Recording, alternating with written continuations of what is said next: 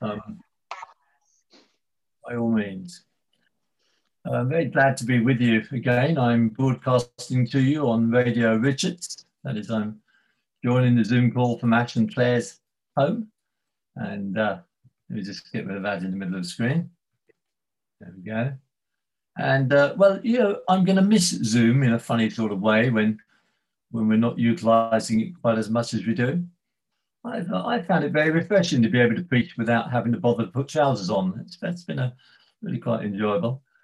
I'm joking, of course. I am fully clothed, but it's strange just seeing each other head and shoulders as we are, isn't it? Now, you are currently engaged on Sunday evenings in a series of studies looking into Paul's letter to the Christians in Galatia. And I very much hope that you have realized by now that the Galatian church to which Paul was writing was in the process of being hijacked, or at least it was at serious risk of being hijacked. And the hijackers were those who were teaching. Now, note this, people were teaching that what Jesus had done on the cross was very good, indeed, that it was essential, but that it was fundamentally not quite good enough.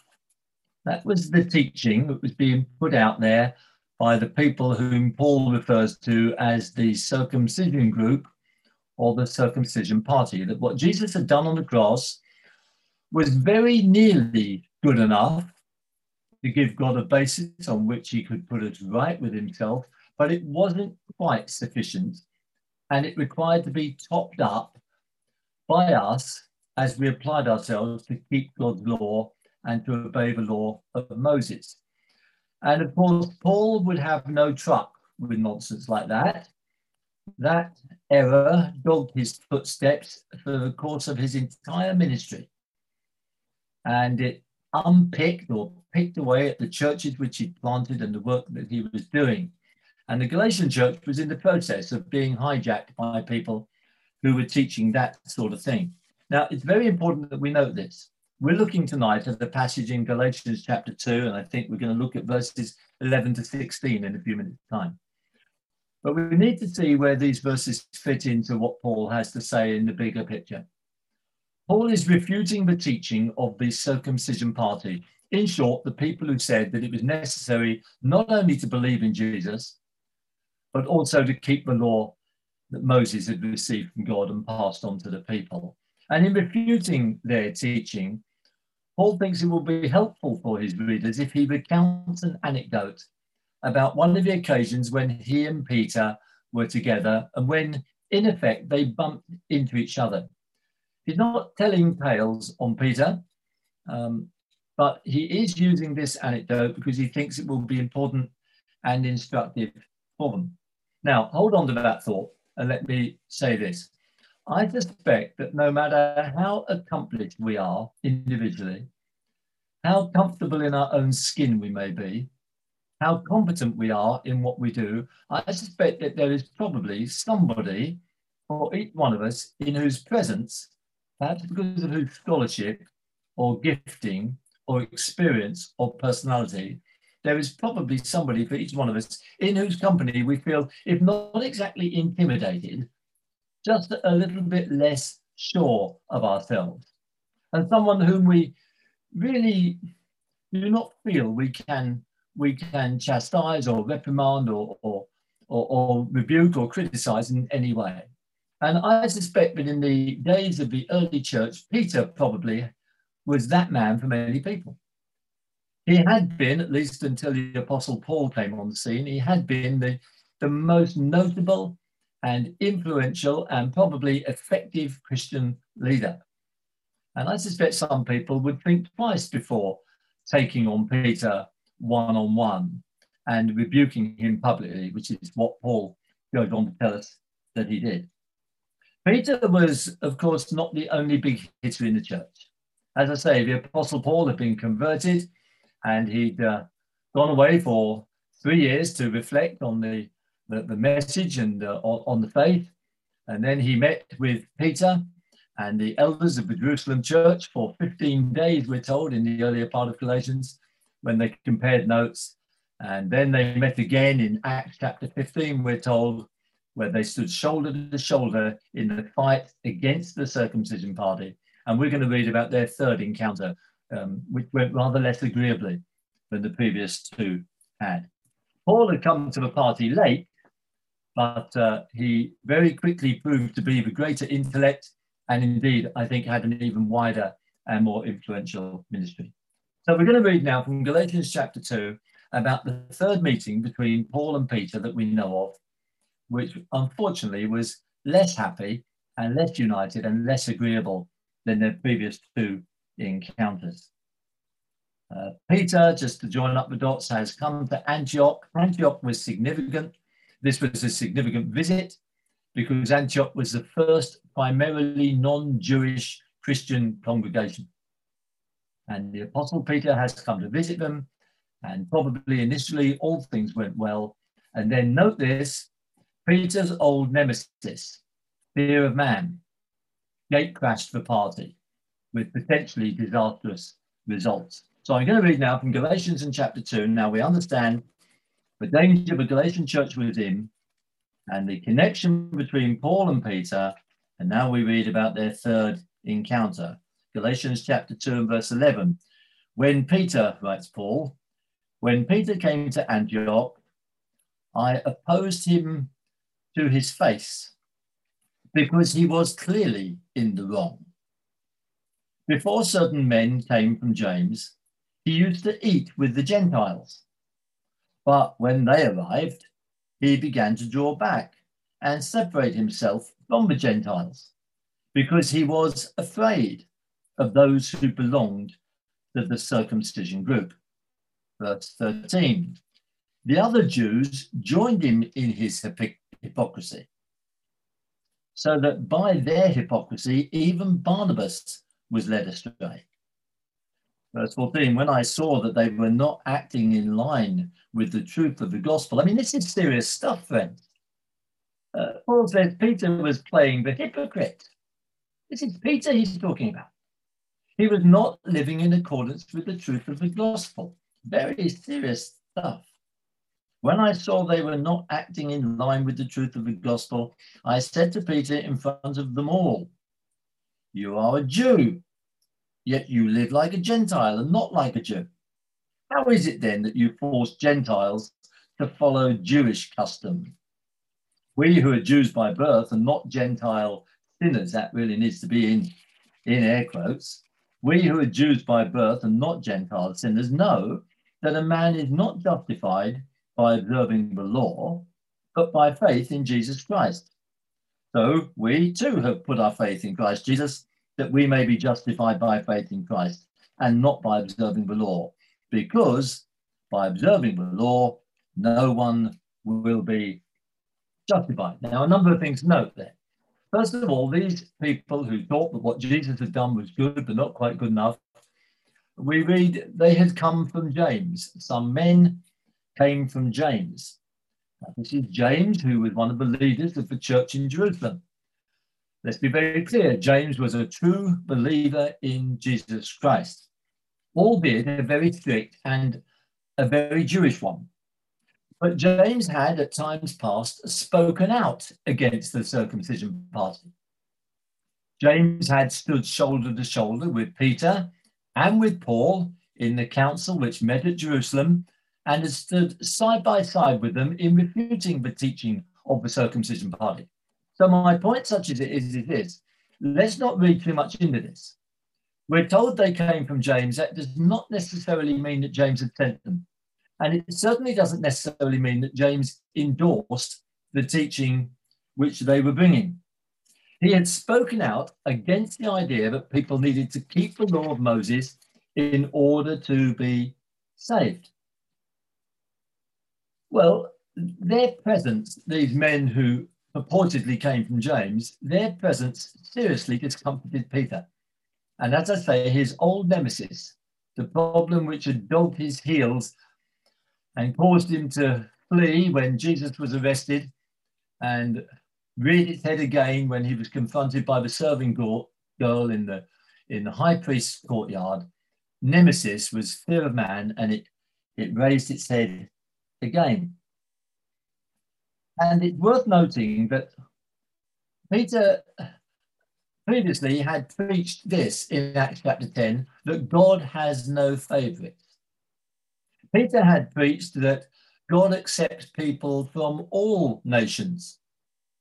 Peter had preached that he should call no one unclean whom God had cleansed. That's what Peter really believed. But when these circumcision party members came, he backed off from that and he reverted into hypocrisy.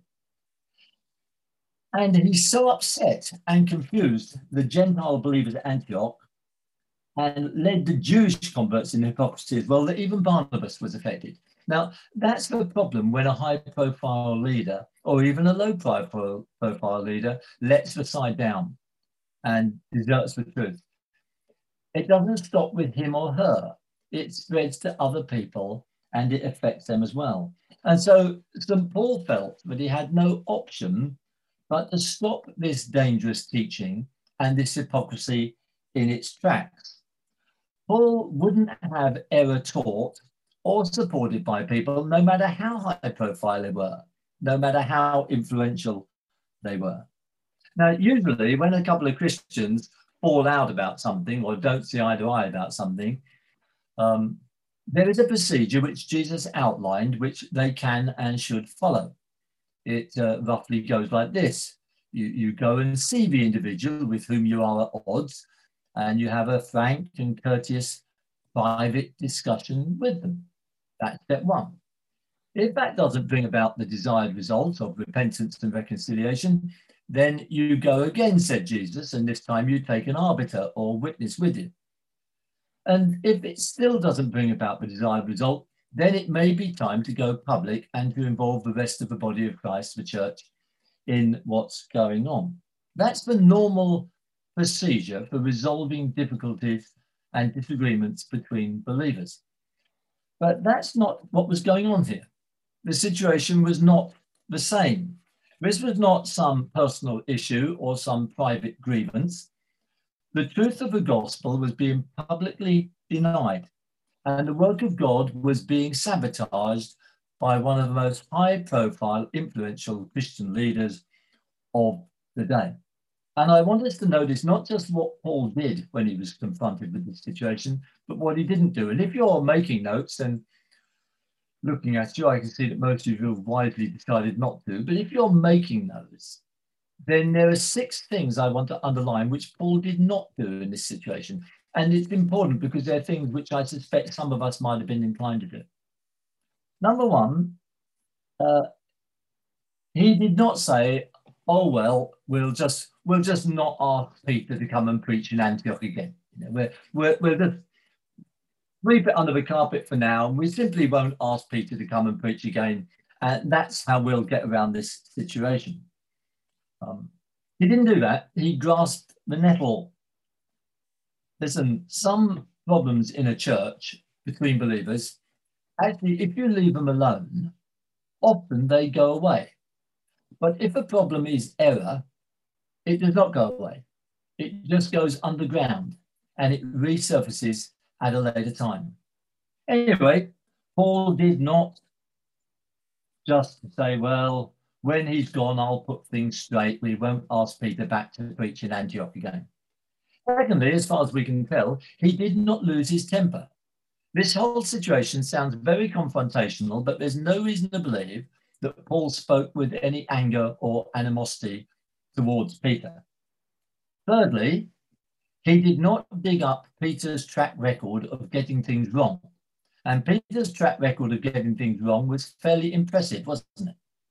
But Paul did not resort to that and start digging up the mistakes of the past. Fourthly, he did not lobby other people to get them on side and form some sort of alliance against Peter. Fifthly, he did not go behind Peter's back and share the situation with others just for prayer. You know what I mean? In confidence, just for prayer. He didn't do that. And sixthly, he did not fudge the issue or sweep it under the table. You see, this issue could not have been of greater importance, and it needed to be dealt with urgently and it needed to be dealt with publicly. Because verse 14 tells us it was about the truth of the gospel, and there couldn't be a more serious issue than the truth of the gospel. Well, then what is the truth of the gospel?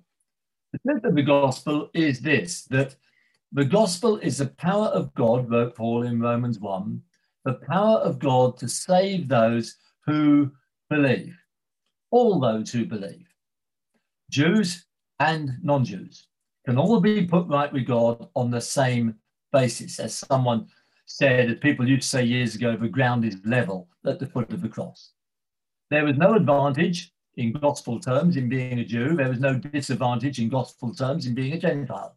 There was no advantage in being a Gentile and no disadvantage in being a Jew.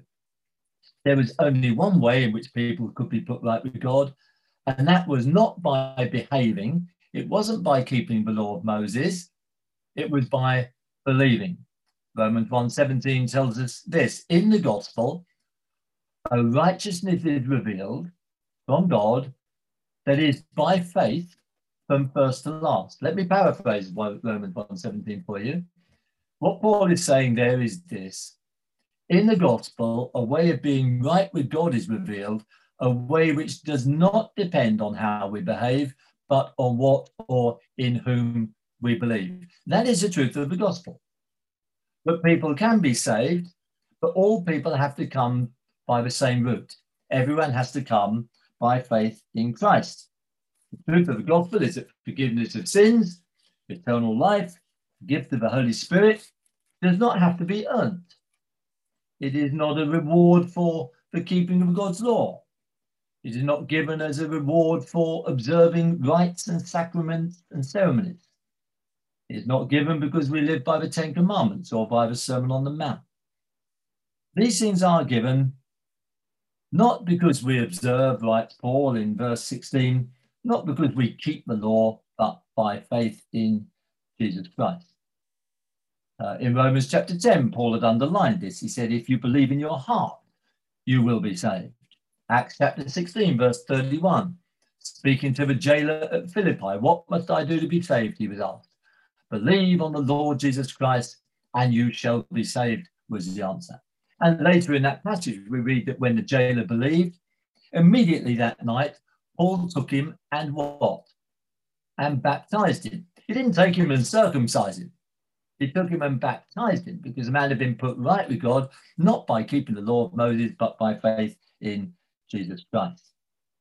So that is the truth of the gospel, that there's only one way to be put right with God, and it's the way of faith. And that wasn't actually a new teaching, you know. In fact, to be blunt, there only ever had been one way to be put right with God. Do you realize that? The law was never the way by which people could be put right with God. The only way was the Abraham way, that is the way of faith. And that's what Paul is teaching. And that's what Peter was no longer presenting. Instead, he was, although he lived like a Gentile in large measure, he reverted to living like a Jew because he was afraid of the members of the circumcision party. Well, I found myself wondering, how did Peter feel about being thus publicly challenged and rebuked? I wonder what the effect it had on his relationship with Paul going forward. We don't know, of course. But about 16 years later, the Apostle Peter wrote 2 letters of his own, and they, alongside Paul's letters, became part of our New Testament. Listen now to just some of the things Peter wrote. This is some years after he has been publicly challenged and rebuked by Paul there at Antioch.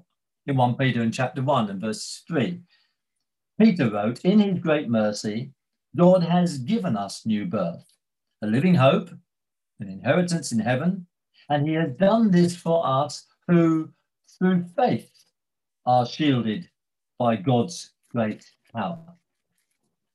In 1 Peter chapter 1 and verse 9, he says, we are receiving the end result of our faith, not of our works.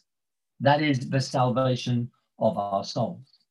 In 1 Peter chapter 3 and verse 18, he talks about what brings us to God.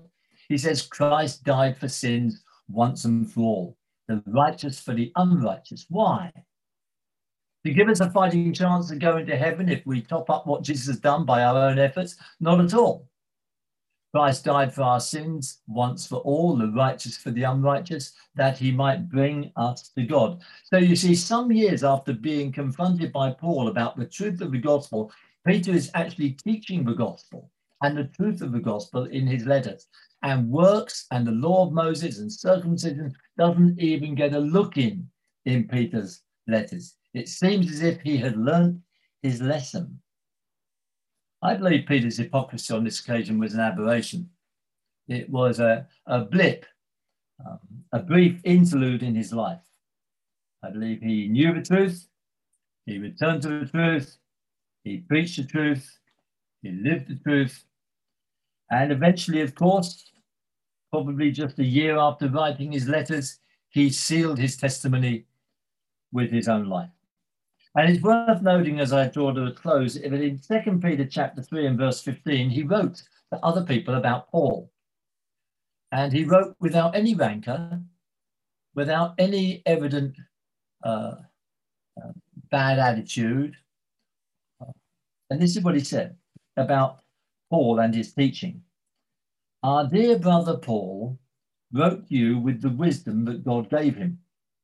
He writes the same way in all his letters. His letters contain some things which are hard to understand, which ignorant and unstable people distort, as they do other scriptures, to their destruction. Now, Peter, writing after being publicly rebuked by Paul, writes those words, and I want you to see there are 4 things he says about Paul, or shows about Paul in those words. First of all, he spoke with affection about Paul. He calls him my dear brother, or our dear brother. No trace of any lingering resentment. Secondly, he acknowledges the God-given wisdom with which Paul writes.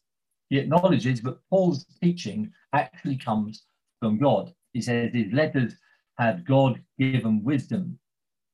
Thirdly, he admits that sometimes Paul's letters can be hard to understand, but that they are true. They are true. And fourthly, he points out that the people who really struggle with what Paul has written are those who are ignorant, unstable, and trying to justify their own behavior. That's all there in 1 Peter. And of course, that could be said about Peter's letters, or James' letter, or John's letter, or Paul's letters. People who are determined to misunderstand the scripture and make them suit their own purposes and agendas will always find a way to misunderstand the scripture, no matter who writes it, and to distort it. If people are trying to impose what they think on what God has said, then they will miss the truth and eventually pay a hard price for doing so. So I think kudos to Peter here. I mean, Paul in some sense is the hero for standing up to him, but Peter is to be commended for the way which he appears to respond. He bore no grudge, he learned his lesson, he proclaimed the truth, he ran his race, and maybe no more than a year later, he sealed his testimony with his blood, and he was saved.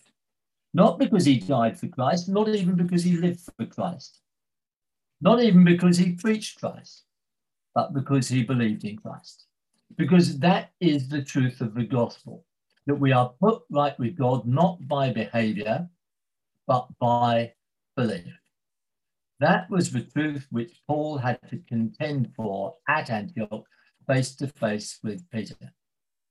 Now, I hope you remember that little list, or some of them, the things that Paul did not do, because that's very important practically for us as a church going forward. Because there will inevitably be disagreements, and there will sometimes be disagreements over doctrine. And it's important that we understand that some things can be resolved and should be resolved in quiet, a confidential way. But there are times when we have to be prepared to contend for the truth, when the truth of the gospel is at stake. That needs to be dealt with urgently, and it needs to be dealt with candor and with courage. The issue must not be fudged, and things must not be swept under the carpet, because error which is not dealt with does not go away.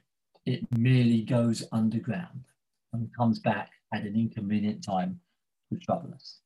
Let's pray together now. Father, as we move forward as a church, we pray you will help us always to be candid with each other, but also to be kind, to speak the truth in love to one another, and to receive the truth from each other. We thank you for preserving the example that you have in Scripture of even great godly people who just for a little while let you down and let the side down and turn from the truth. We thank you, Lord, that there's always a way back. As we used to sing years ago in a gospel context, there's a way back to God from the dark paths of sin.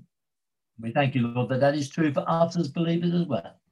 When we come back to the cross in repentance, and we know that you're always there, ready to meet with us and to forgive us, as you did, as you forgave Peter for his damaging hypocrisy on this occasion.